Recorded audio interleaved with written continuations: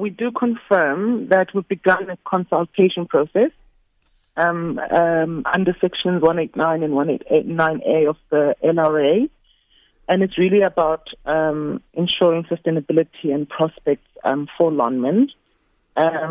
We anticipate that some 446, as you said, Lonmin permanent employees, which account for about 1.8% of our total workforce, might be affected at this stage.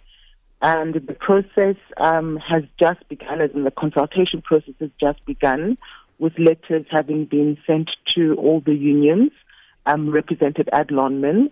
And we anticipate that the process should take at least and be completed by December this year.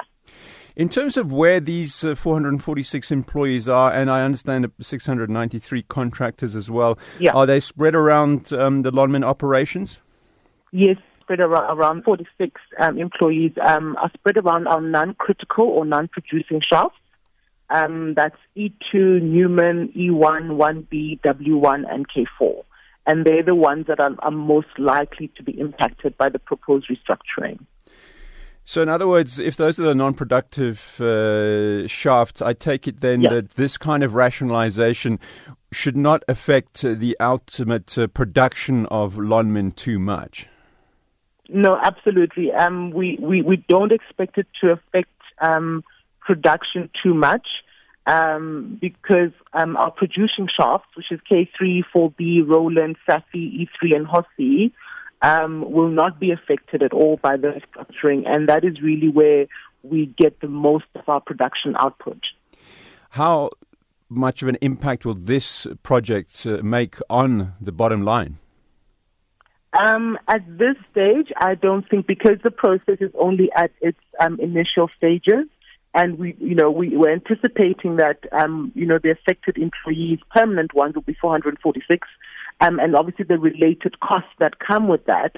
So we haven't really, I'm sure there's been some kind of numbers that have been bandied around. I'm not aware of them at the moment, but I think I'll be able to give you a much more concrete answer to that once the process is underway and once we get an idea of what the resulting consultations and engagements with the unions lead to. The union suggested that this is just the first of a three-phase process of the restructuring. Is there truth in that? No, there is no truth in that. All I know is that this is the start of this particular consultation process.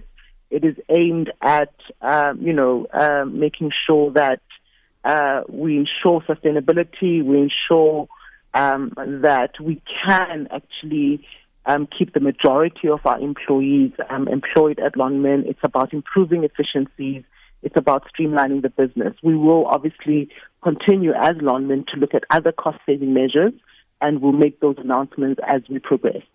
In terms of the last few years, I mean, how much have you been able to shrink those overheads? The operational review that we're currently working on right now, I don't think we've quantified to the extent where I've got solid numbers that I can talk to you about.